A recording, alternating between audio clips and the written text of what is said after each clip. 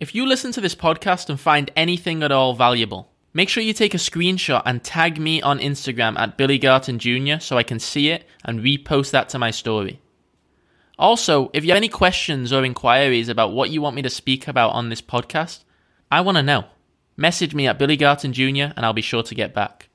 Thank you for listening to another episode of the Inspiring Young Aspirers podcast. Welcome to the Inspiring Young Aspirers podcast. I'm your host, Billy Garton Jr., a 21-year-old entrepreneur and professional athlete. On this podcast, we'll be interviewing some of the most successful world leaders in their space in both business and sport. People who've amassed success, wealth, abundance, and most importantly, happiness, often after fighting incredible adversity. The hope is that through this podcast, we're not just going to inspire you or motivate you, but rather through the tips and hints that my guests share, spur you into action. If you're young and motivated, join me on this journey as we ignite the passion through some of the world's most inspiring stories.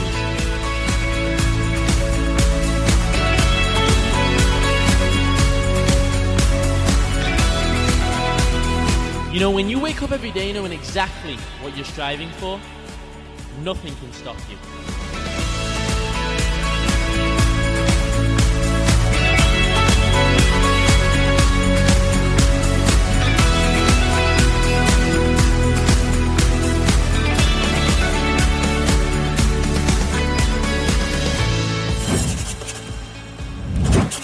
When starting out my podcast, it was fundamental to me that I make it as professional as possible.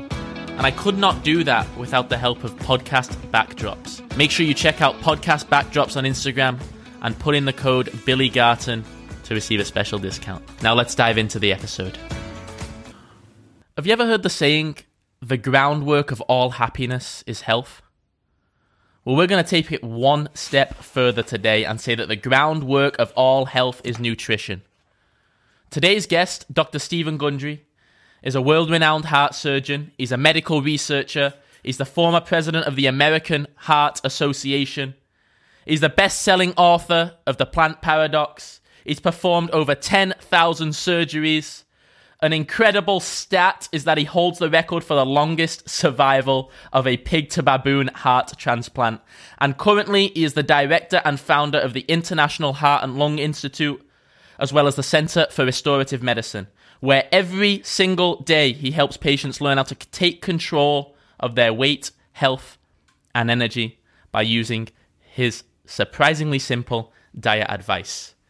On top of that all, though, Dr. Stephen Gundry is here today to inspire us all. And the reason being is because he left his life's work of being a heart surgeon and his entire career, while at its peak, by the way, after he found that he was treating patients merely based on symptoms they were having rather than addressing the root cause. So we're here today to find out what that root cause is. Doctor, thank you so much for coming on. Billy, thanks for having me on the podcast. Beautiful. Well, I want to start here with what we were talking about a little bit off air. What made you feel so strongly, Doctor, that you had to leave your profession at its absolute peak to pursue other passions? So I usually get long-winded on this, but I'll try to be brief. I was chairman and professor of cardiothoracic surgery and pediatrics at Loma Linda University for a very long time. And I became famous for operating on people who nobody else wanted to operate on. And there are a few of us idiots around the world.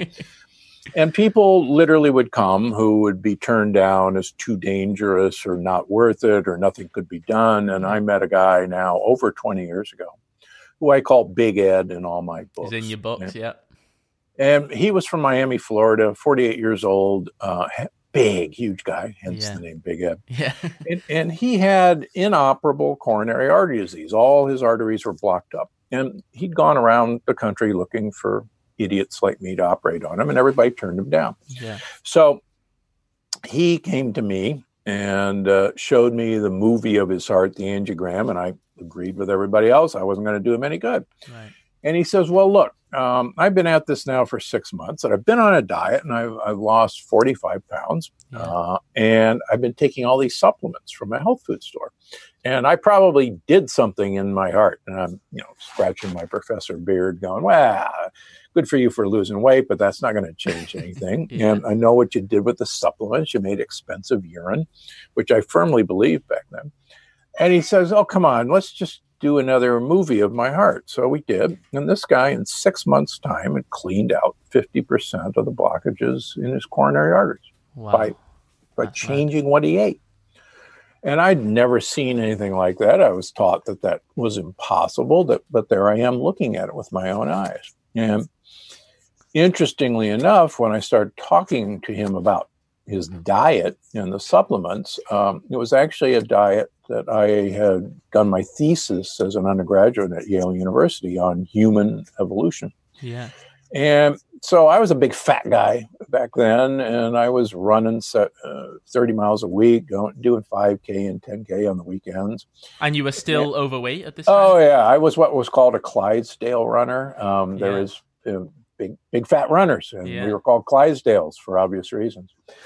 And I was eating, a healthy low-fat diet, because that's healthy. Yeah. And I had pre-diabetes and high blood pressure and horrible cholesterol and arthritis so bad I had to wear braces on my knees to run. And so I started, I called my parents who lived in San Diego. I said, do you still have my thesis? And he said, yeah. I've actually got it up here on the counter. I said, send it up. And so I put myself on this program and lost 50 pounds my first year. And I started taking a bunch of supplements. This program that Big Ed had told you about? No, actually, in my thesis. Yeah, that program happens to be the Plant Paradox. So you had written your thesis, and then you had not, for all those years, you hadn't adhered to what you'd written about? Nope. I went off to become a very famous heart surgeon and just kind of threw all that in the trash. Yeah. And it's funny. There I was. I would operate on people who looked like me, looked like Big Ed, and I'd go, oh, poor guys, but that's not me. Yeah. So what happened after that, when I had all these changes, my pre-diabetes went away, my high blood pressure went away, my arthritis went away, and my cholesterol changed dramatically. So I would operate on people and then put them on my program after I operated on them. And sure enough, and this is while I was still at Loma Linda, and sure enough, we'd see all these changes. And then one day, I was looking in the mirror before I went into work, and I literally, it was a Friday, and I said, I've got this all wrong. I shouldn't operate on people and then tell them how to eat. I should tell them how to eat first, and then I won't have to operate on them. Now, as a heart surgeon, that's a really dumb career move. I can imagine. And my colleagues would say, what are you doing? You're trying to put yourself out of business. And I said, yeah, that's exactly what I'm trying to do. And boy, that was really prophetic, because I certainly, ended up kind of putting myself out of business as a heart surgeon. And even an academic heart surgeon can make a pretty good living. And teaching people how to eat is not a way to make a good living. Traditionally, yeah. Yeah. So what were the tell-all signs then that made you feel that I need to stop this, I need to move on, regardless of the money, regardless of the fact that you were losing all this business? I mean, the signs were just so obvious to, me and my patients. When we first started doing this, they'd call on a weekly basis going, there's something you're giving me. One of these supplements is causing me to be dizzy. And, what is it? I'm going, nothing in here that makes you dizzy. Come into the office, let's take your blood pressure. And their blood pressure would be low. And we go, well, they're on, 2 or 3 drugs to lower their blood pressure. And we'd stop one. And so the same thing, people who are diabetics, they'd call and say, oh my gosh, my blood sugar is so low.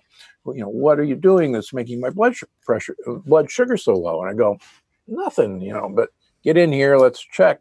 And so we'd reduce their insulin, or we'd take away, one of their diabetic drugs. And people would go, boy, I used to have horrible arthritis in my hand, and look at this, I had all these little nodules and they're gone. And you go, well, this is just the wildest thing. Everything, and cholesterol would change. Yeah. So, with every passing day, everything I'd been taught about, health, obviously was wrong. And,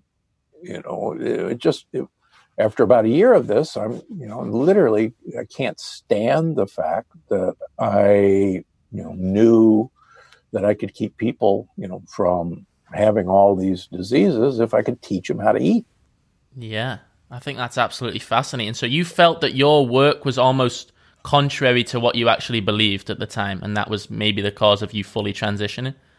Yeah, I mean, for instance, I was taught, and certainly most of my colleagues are taught, that coronary artery disease is a relentless process that maybe we could slow down with statin drugs or maybe a low-fat diet, just as an example, but that it was, inexorable. It was always going to occur.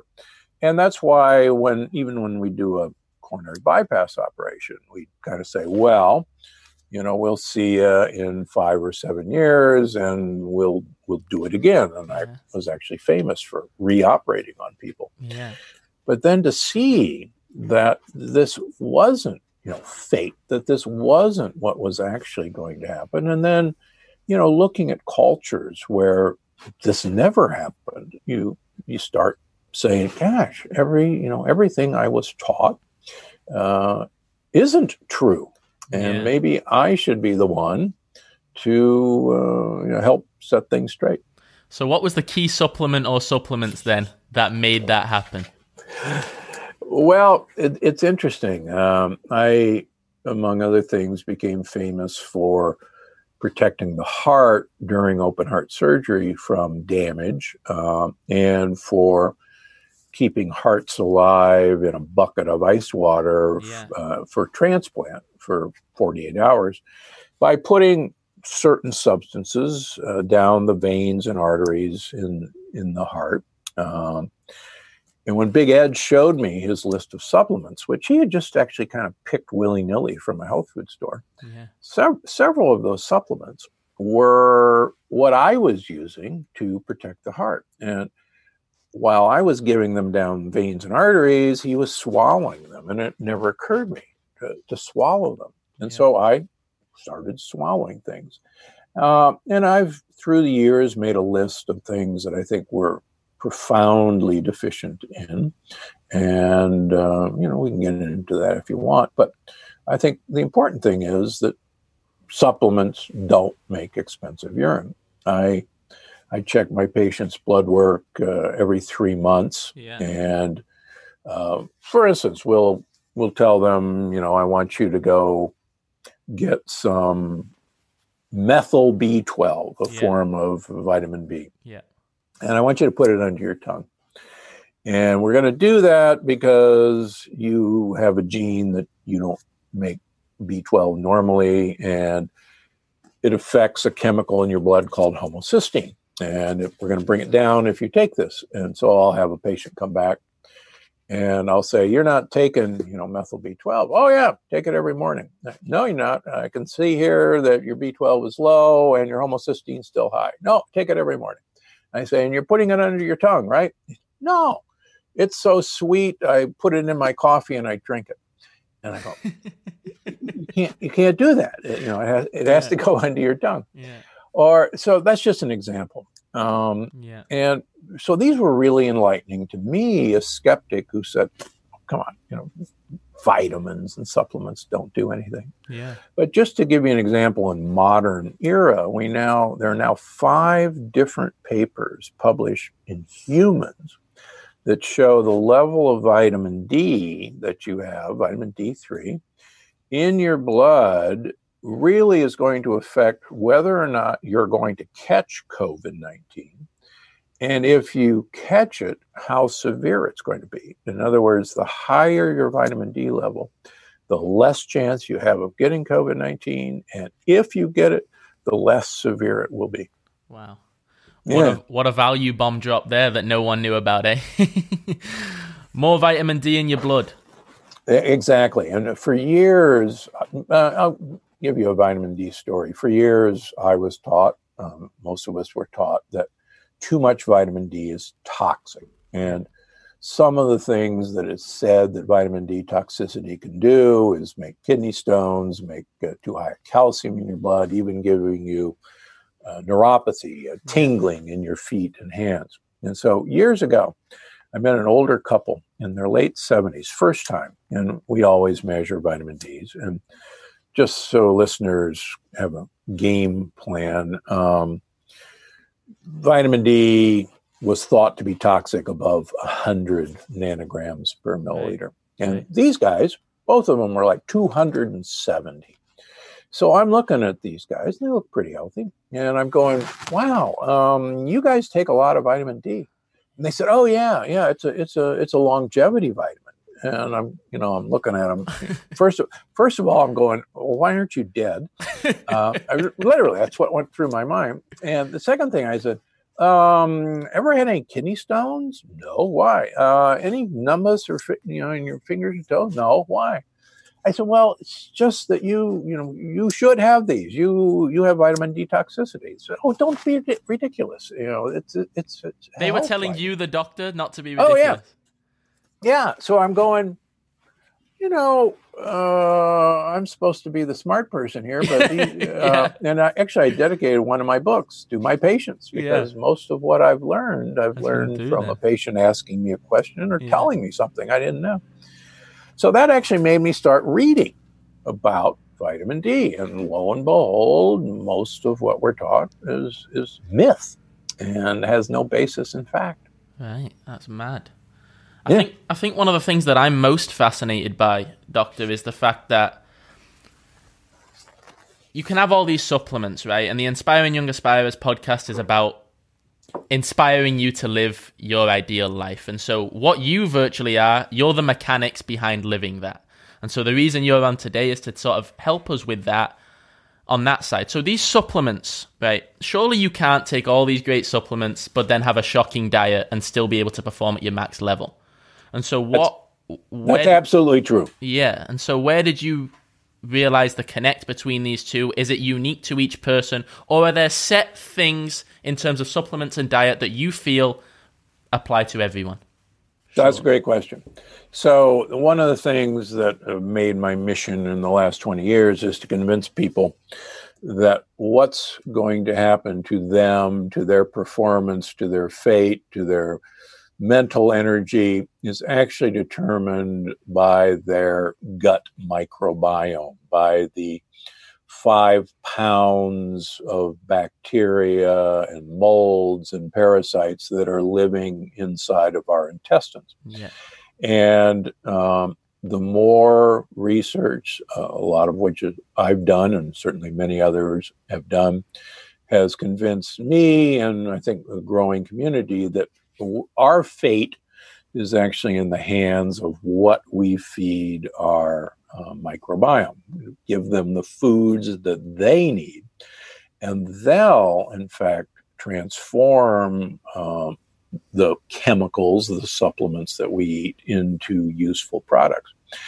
And with every passing day, we know that unless you have the proper microbiome, you might be able to eat what you think is a really healthy diet, and you actually won't get the benefits of what you're eating. And you won't get the improved performance that you're looking for. And why is that?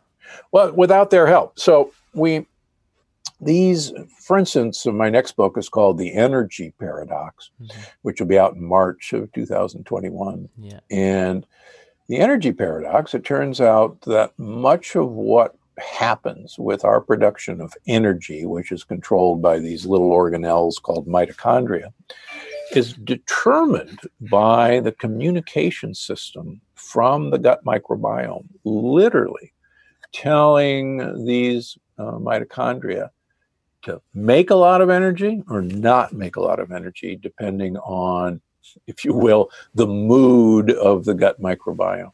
Yeah. So what are the worst foods for it then? So the worst foods, unfortunately, are simple sugars and saturated fats, which is the standard American diet. So people use the word processed foods or fast foods or ultra processed foods. What we've, unfortunately, we're learning the hard way, is that back when we actually ate whole foods that were hard to digest, that we actually, a lot of that food was never digested by us, but was instead food for our microbiome. And it was feeding the microbiome that made all the difference. I'll give you an example that the godfather of fitness in many people's minds was a guy by the name of Jack LaLanne. And many people, younger generation, only know the Jack LaLanne juicer. But Jack LaLanne actually had a television show in the 1950s where he pranced around basically in a leotard, teaching exercise. Yeah. And one of Jack LaLanne's favorite expressions was, if it tastes good, spit it out. And one of his other favorite expressions was, you wouldn't wake your dog up in the morning for a donut and a cup of coffee. Because obviously a dog, that's not what you'd feed a dog. Yeah. So a lot of my advisors, my handlers say, will you stop telling that Jack LaLanne story, because you're trying to convince people that, to eat stuff that tastes awful. Well, that's actually not what Jack LaLanne was saying. Jack LaLanne was actually saying you shouldn't be eating for your taste buds. You should be eating for the bugs that live in your gut. And all of my books basically say Jack LaLanne was right. He didn't know how he was right, but if you eat for them, they'll take care of you. We're actually a condominium for our bugs. Right. And you keep them happy, they'll keep the place looking nice. So how long does it take after you eat something for it to actually reach your gut? And the reason I'm asking is because I had a client, for example, who believed in colonic hydrotherapy. And so basically just brought people in who were on shocking diets. They get a colonic once a month, they'd feel great, and then they'd go and have a shocking diet for the rest of that month and then just come back in the next month. So what is the relationship between once you eat something, how it enters your gut, and how it affects you in the immediate/long term? Stop. I'm interrupting my own podcast to talk directly to you. What do you care about? What is your deepest passion in this world? That is what you need to be doing consistently. So now that you know that, how can we align your content with those goals so you can build a personal brand that sells? That's everything we touch on in my 8-week personal branding accelerator. I'm opening up my next 50 spots as we speak. So DM me on Instagram at Billy Garton Jr. and we'll hop on a quick 10-minute phone call to see if you're a good fit. Now back to the episode. So great question. First of all, colonic hydrotherapy got its start in Victorian England. And it started with a theory that became very, very prevalent called auto-intoxication. And it said that the bacteria in your gut and in your mouth were actually producing toxins that were killing you. And it became part of the treatment of auto-intoxication to recommend that every so often you clean out all those bacteria in your gut. It turns out that was probably one of the dumbest things that you could possibly do. Right. It's like throwing out the baby with the bathwater, as the old expression goes. Right. It got so extreme that in the 1940s, people would literally have their colons taken out and all their teeth removed. And it actually got crazy. So, for instance, it depends on the food you eat. So you could have a glass of orange juice that would spike your blood sugar higher than a Coca-Cola. Yeah. And yet people think, well, orange juice is healthy, without realizing that your blood sugar could spike tremendously. We now know that depending on the microbiome that's within you, you and I might be able to tolerate completely different foods. And we might, both of us, eat the exact same food, and you would stay skinny, and I would gain 5 pounds if we did the experiment over 2 weeks. Right. The exact same food.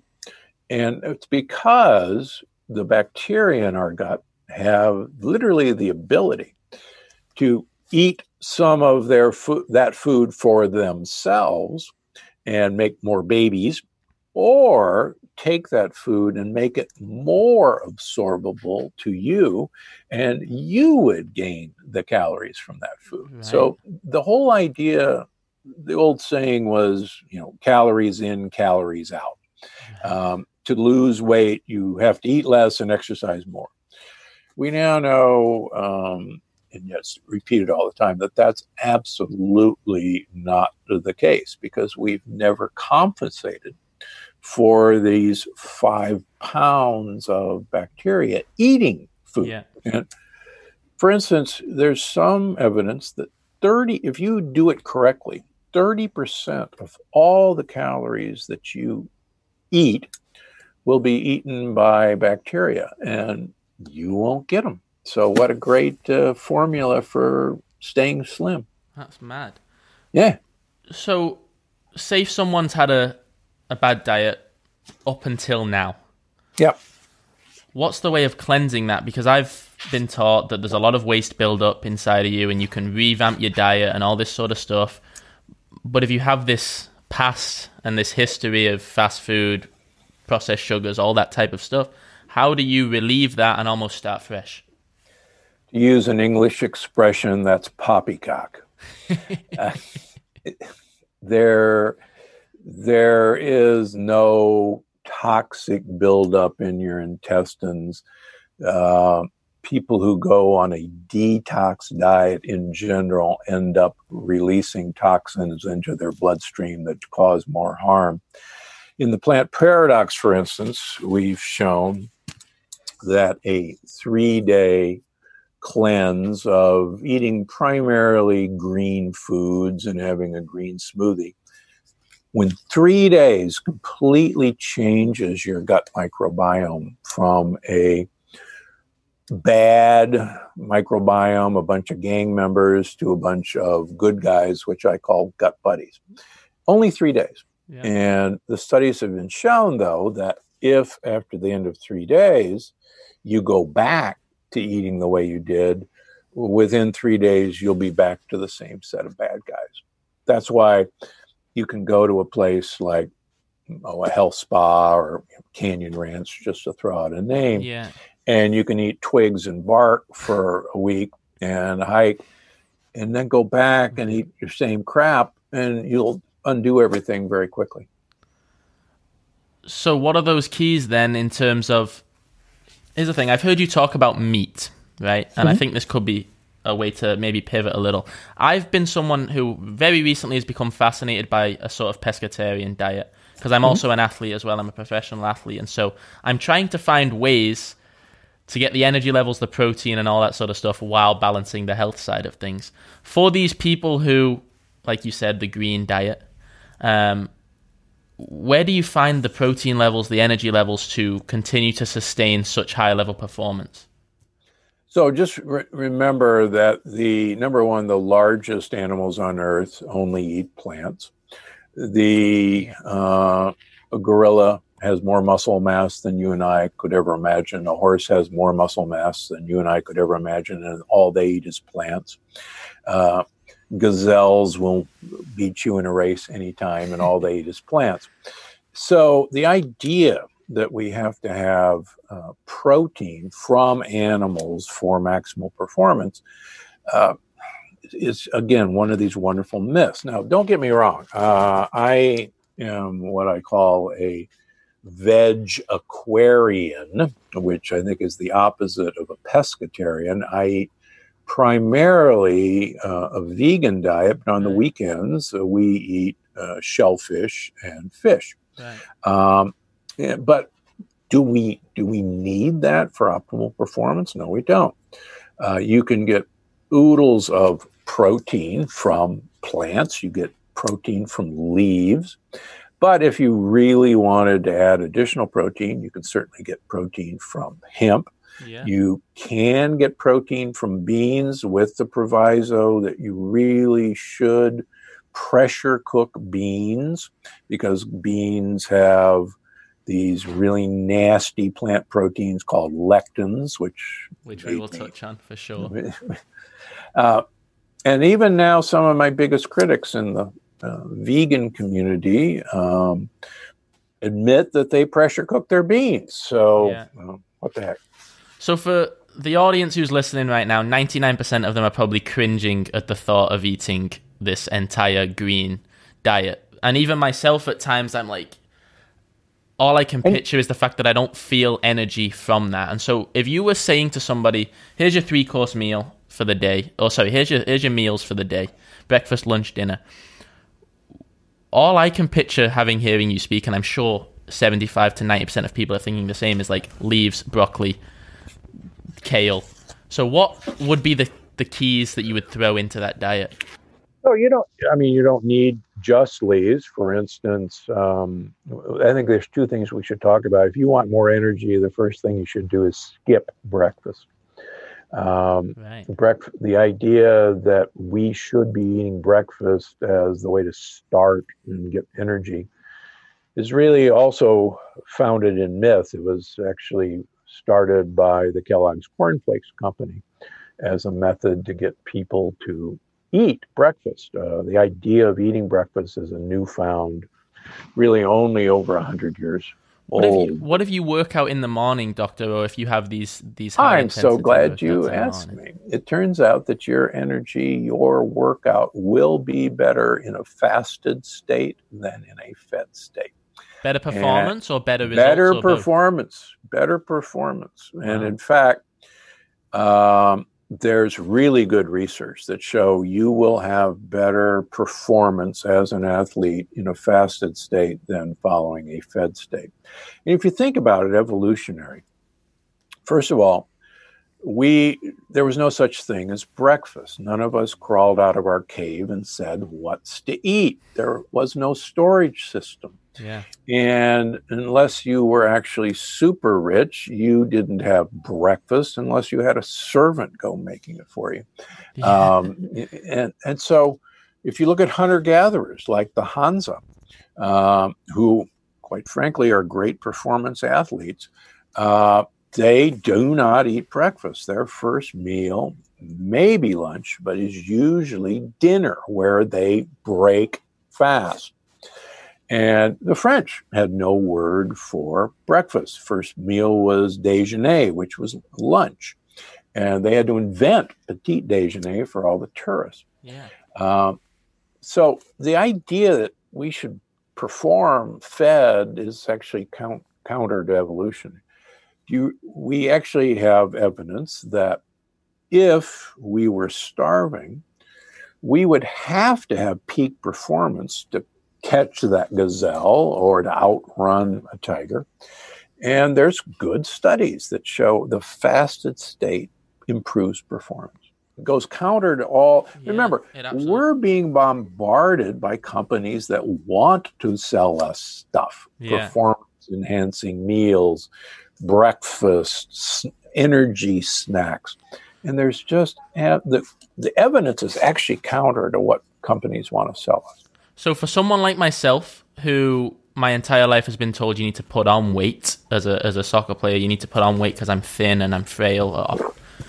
So you believe that I could skip breakfast, just eat lunch and dinner on a green plant-based diet, and still be able to put on weight, have the energy levels to perform at my max?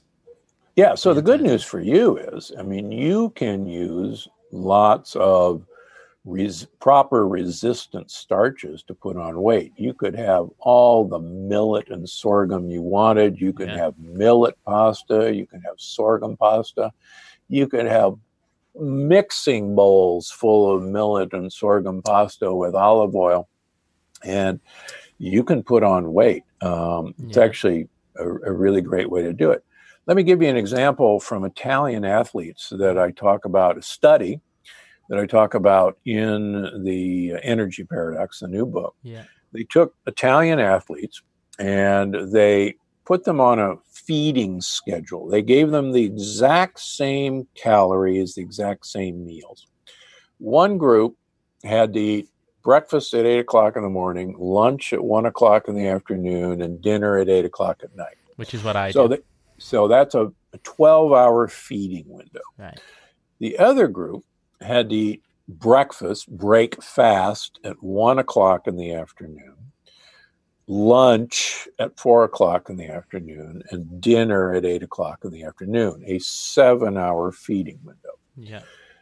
The muscle mass increased on the shorter eating window, and they actually gained muscle mass but lost fat mass, and the shorter eating window. And the other really cool thing is they lowered their insulin-like growth factor by a pretty good margin, which is a longevity marker. So I really like people to try and compress their eating window. Can you compress that eating window at any period of the day?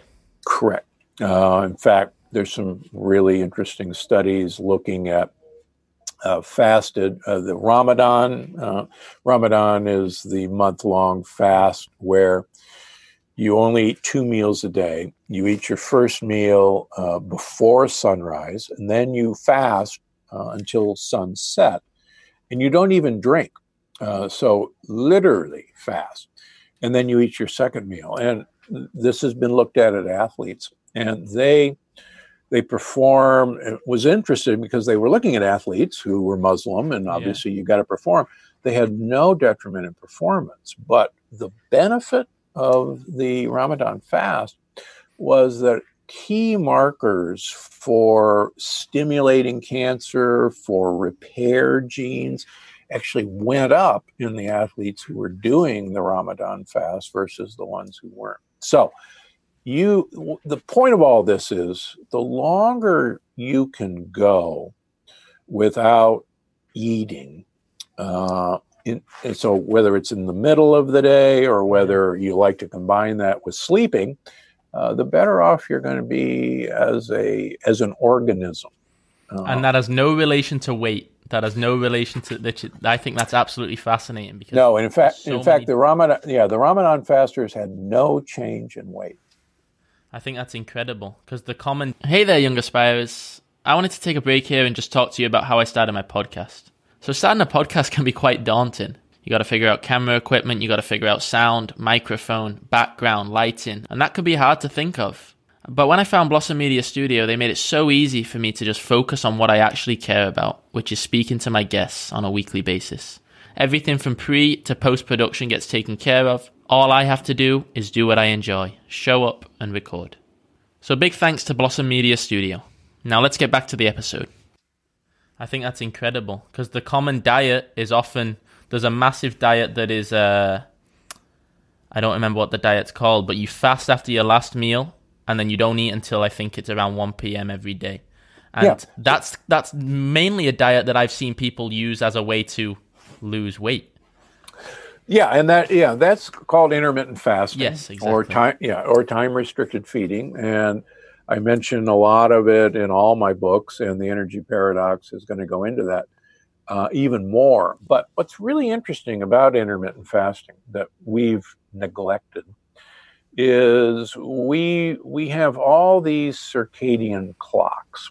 And circadian clocks, we have clock genes that determine, for instance, an athlete, if you have to fly to the East Coast back before COVID to compete in a game, your circadian clock is thrown off 3 hours. And it turns out your own gut microbiome has its own circadian clock.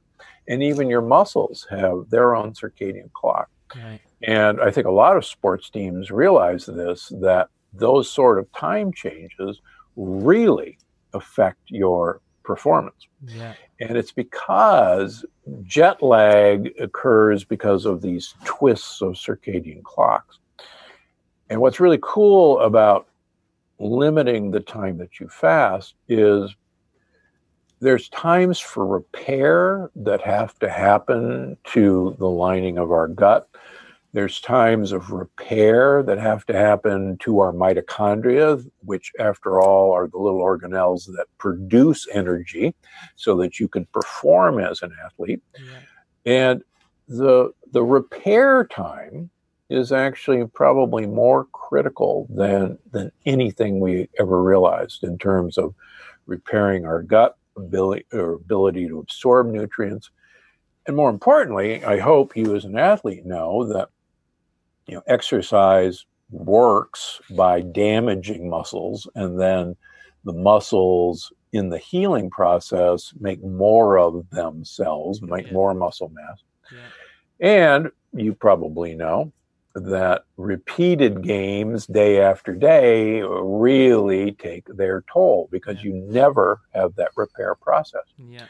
So we're beginning to realize that it's the same with eating, that we have to have a reparative downtime to just continuously eating. Who knew? I want to talk about this circadian rhythm because I think I want to touch a little bit on maybe the consistency of a diet if you feel that there is a need for that. Same time, same eating schedule, same habits, or whether you need to break that. What are your thoughts on that? Great question. So we actually have circadian rhythms that follow seasons. And we know this from watching hunter-gatherers like the Hadza in Tanzania, who totally change their gut microbiome depending on the season. So, for instance, they essentially have two seasons, a dry season and a wet season. And during the dry season, they are pretty proficient hunters. And they'll go after big game, and they'll change their diet more towards a game-based diet. That's because the animals are around water holes and they're easier to find.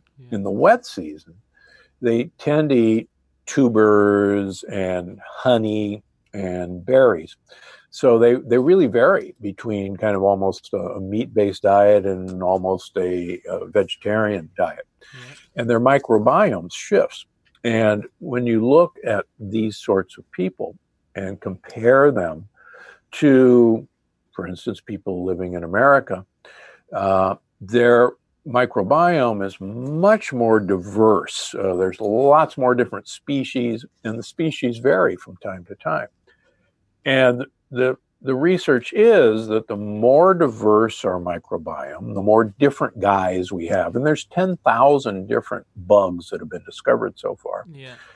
And the variation in those bugs from time to time is probably very important in health. So no, I don't think that people should have the same diet. For instance, I've written about this. Yeah. I generally only eat fruit in season in the summer and early fall. And then during the winter, I really don't eat fruit.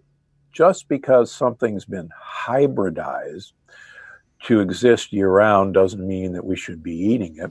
And just because you can bring blueberries from Chile to San Diego in February doesn't mean that you should be eating them then. So it's this change that I think is important. I think that's absolutely fascinating. So you believe that... Here's something I want to go into, in fact, because I thought a lot about this before our call, and I want to dive deep into it. Now with marketing in this day and age and the way that these mass companies promote their products, there's a lot of deception that goes into foods that we eat, what's good for us, what's not good for us.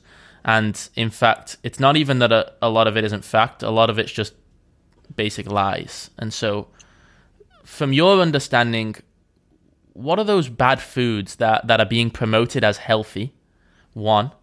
And two, what are those foods that are being promoted as maybe not necessarily healthy, but help you in one particular factor of your life, that is maybe false? Well, so I think so much of food advertising has from the beginning not been based on any fact, but on things that people want us to know, just like, for instance, the tobacco industry or big pharma. Just as an example, cereal did not exist until 1906. Mm-hmm. And the Kellogg's Corn Flakes Company was founded in Battle Creek, Michigan by a Venice doctor, William Kellogg. Mm. And it was advertised as the first pre-digested meal.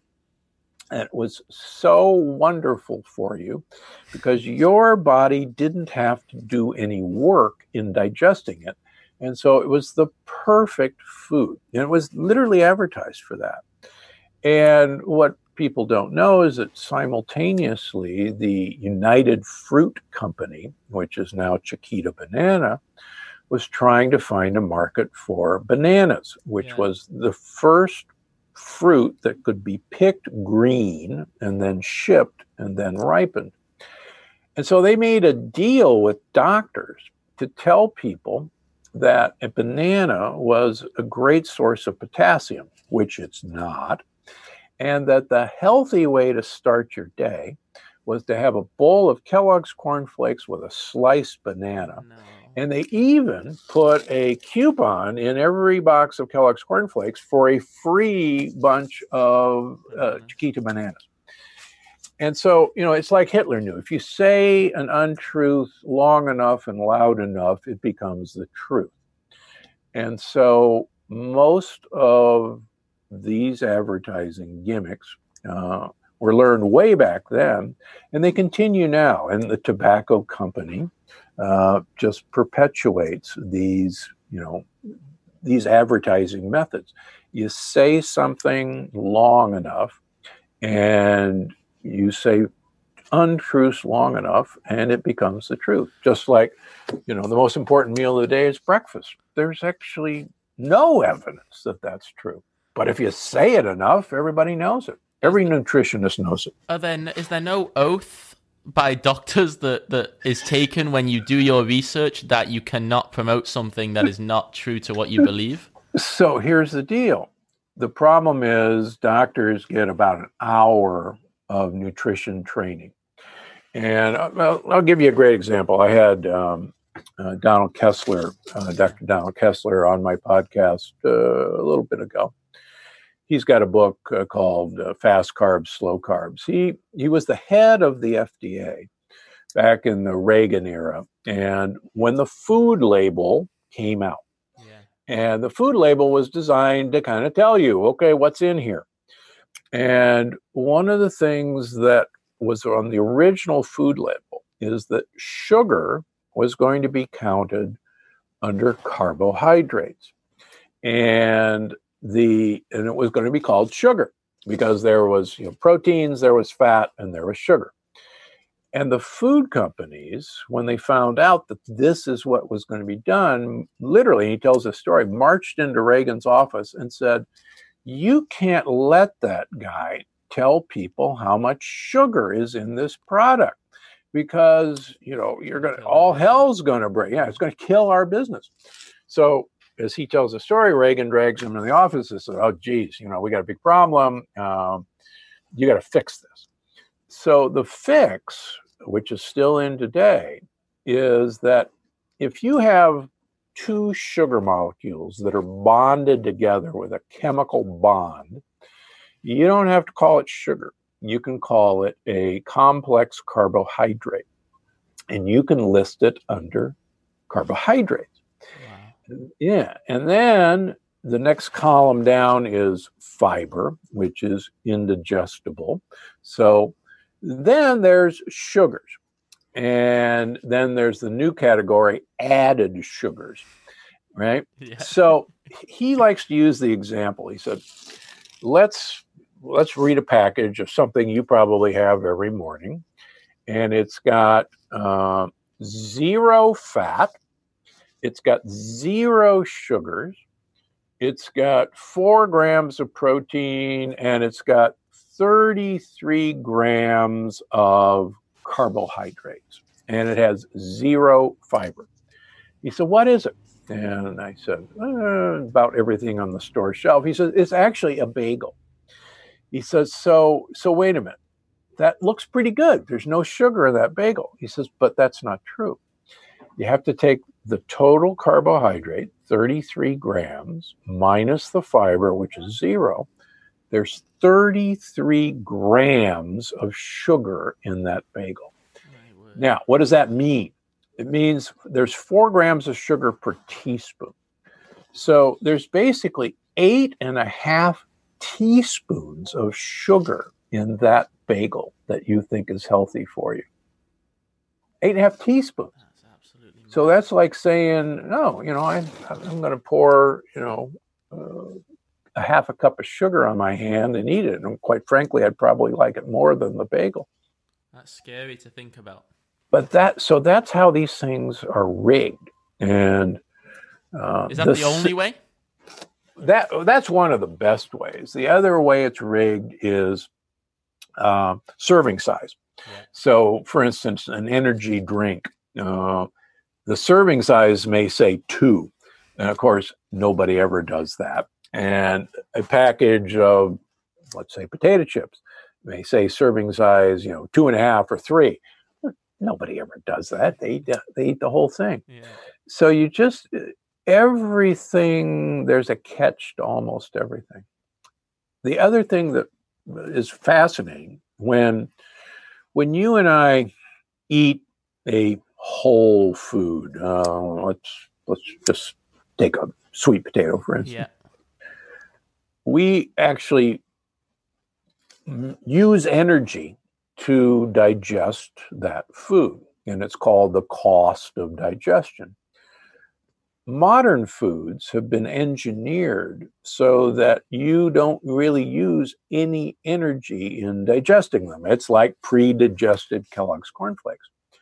So you could eat the same amount of calories in a sweet potato and the same amount of calories in Pringles, which is pre-digested potato, and you'll absorb far more calories from the same caloric amount eating the Pringles than you would from the sweet potato. But that's not advertised. But of course not. Because they don't want you, they want you to eat this stuff. So is there any way to solve this? I know we're going bigger there and we're targeting the food industry, but is there any way to solve this from that side of things? Well, yeah, the problem is, and Dr. Mark Hyman, who's a friend of mine, is going hard at this as well. Big food and big pharma and big agriculture, and big chemical like Monsanto and Dow, the boards of directors all kind of sit on all the same boards of directors. For instance, the former head of Monsanto is now head of the FDA. And quite frankly, Monsanto and the FDA is kind of like a rotating chair. And most of the board of directors of large medical schools, which are now dependent on big pharma and big food for their research, they all intermingle. So where it has to start is that individuals have to start saying, I got to make a stand for something, and I've got to become my own advocate. And getting back to why I did this originally, somebody has got to start telling people, just like cigarettes, that we've been lied to. I mean, the head of the American Cancer Association in 1948 said that cigarettes have almost no contribution to lung cancer. And if they did have a contribution to lung cancer, it would be a minimal at best. That president of the American Cancer Association. I can't, and that was purely paid out to say that for a marketing employee. Yeah. I mean, for instance, thanks to the New York Times several years ago, we know that the School of Nutrition at Harvard the chairman was paid generous stipends from the sugar industry to do research to prove that sugar, in fact, was good for you and wasn't a part of our plague of diabetes and obesity, and paid to do that. Why is there nothing in place, doctor, and this may be something that you know or you don't know, why is there nothing in place that says that you can't take money to promote something like that when you're literally, this is people's livelihood, this is their health, this is everything. Why is there nothing in place? So a study in the British Medical Journal last year looked at the not advisory boards, members of councils of most of the professional societies, like the American Heart Association, like the American Diabetes Association, like the American College of Cardiology, and 88% of them had a consultation, one or more consultation agreements with the very industries that they were regulating. 87%. So nearly 90% had a conflict of interest with the very things that they were regulating. That's absolutely madness. So it's the fox is guarding the hen house. And, we can say, and we actually, whenever any of us write a paper or present a paper at a meeting, we have to say, is there anything that you disclose that you're a consultant about? But then the next box says, but I feel that this did not affect my research. And of course, everyone puts that. Everybody checks the box. I can't believe that. So is there anything we can find then, doctor, on labels and packaging that, because I've heard that certain companies you have to put it has to be on there and they put it in small letters, or anything that says something along the lines of the things you mentioned, that sugars come in carbohydrate form and things along those lines? I mean, I think the easiest thing to do is just to do my little trick, take the carbohydrates on the label and subtract the fiber. And that will tell you the grams of sugar. And then just for fun, divide it by 4, and that'll tell you the teaspoons of sugar. Like I have in my office to show a patient, I have a pre-packed thing of Raisin Bran. Yeah. And I say, here, Raisin Bran. They say, oh, yeah, I'm glad you have that there because obviously, that's a healthy food. I said, well, why don't we take a look at the label? And there's 45 grams of sugar in one serving of Raisin Bran, and that's before you put the milk and sugar on it. So there's 12 teaspoons of sugar in that bowl of Raisin Bran before the milk and sugar.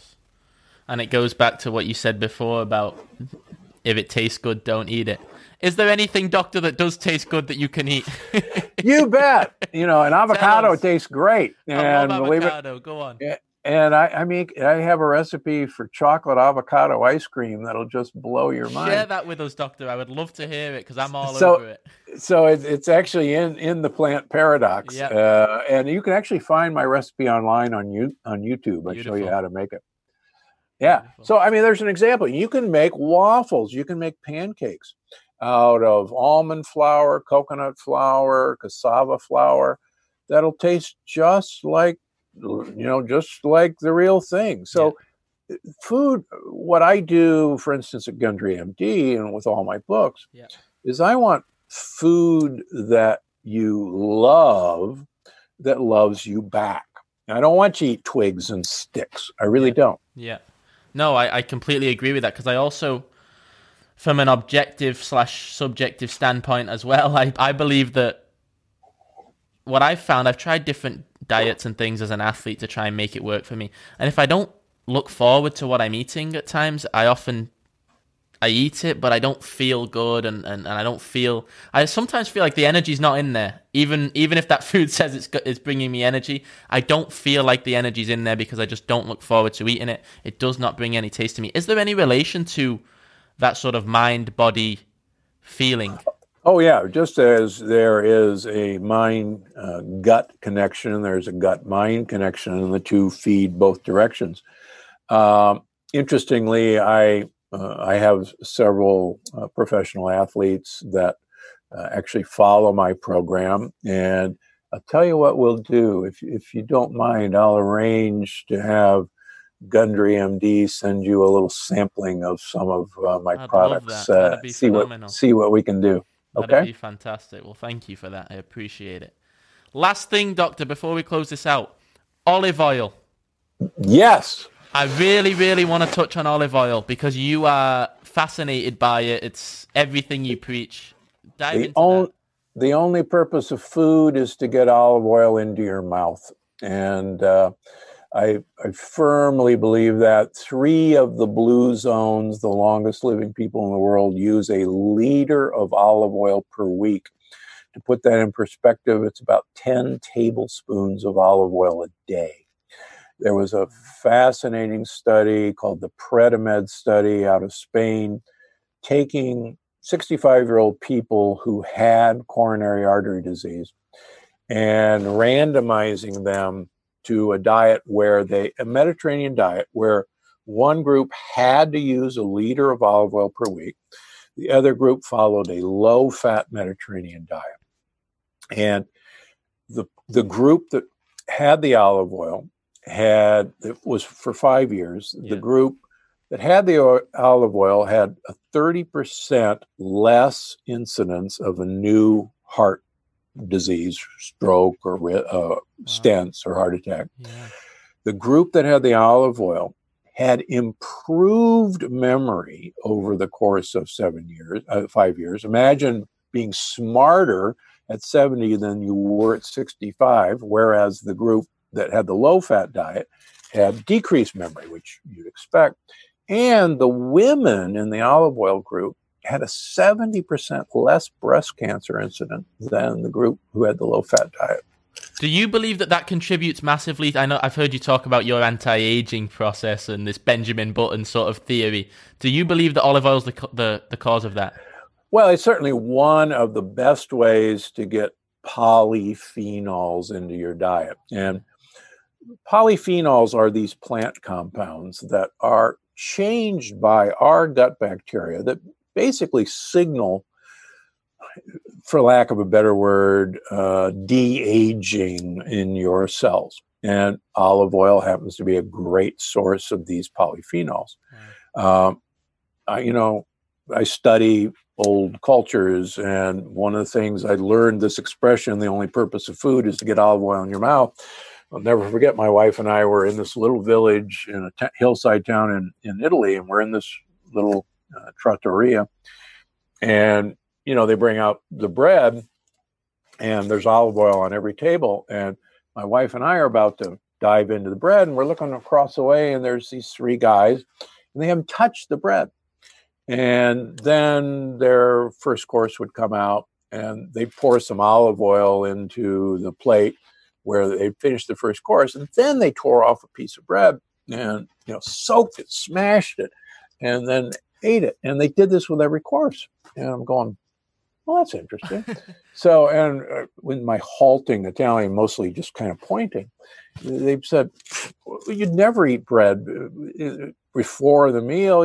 The purpose of bread is to sop up the olive oil that was in each course and pour more on.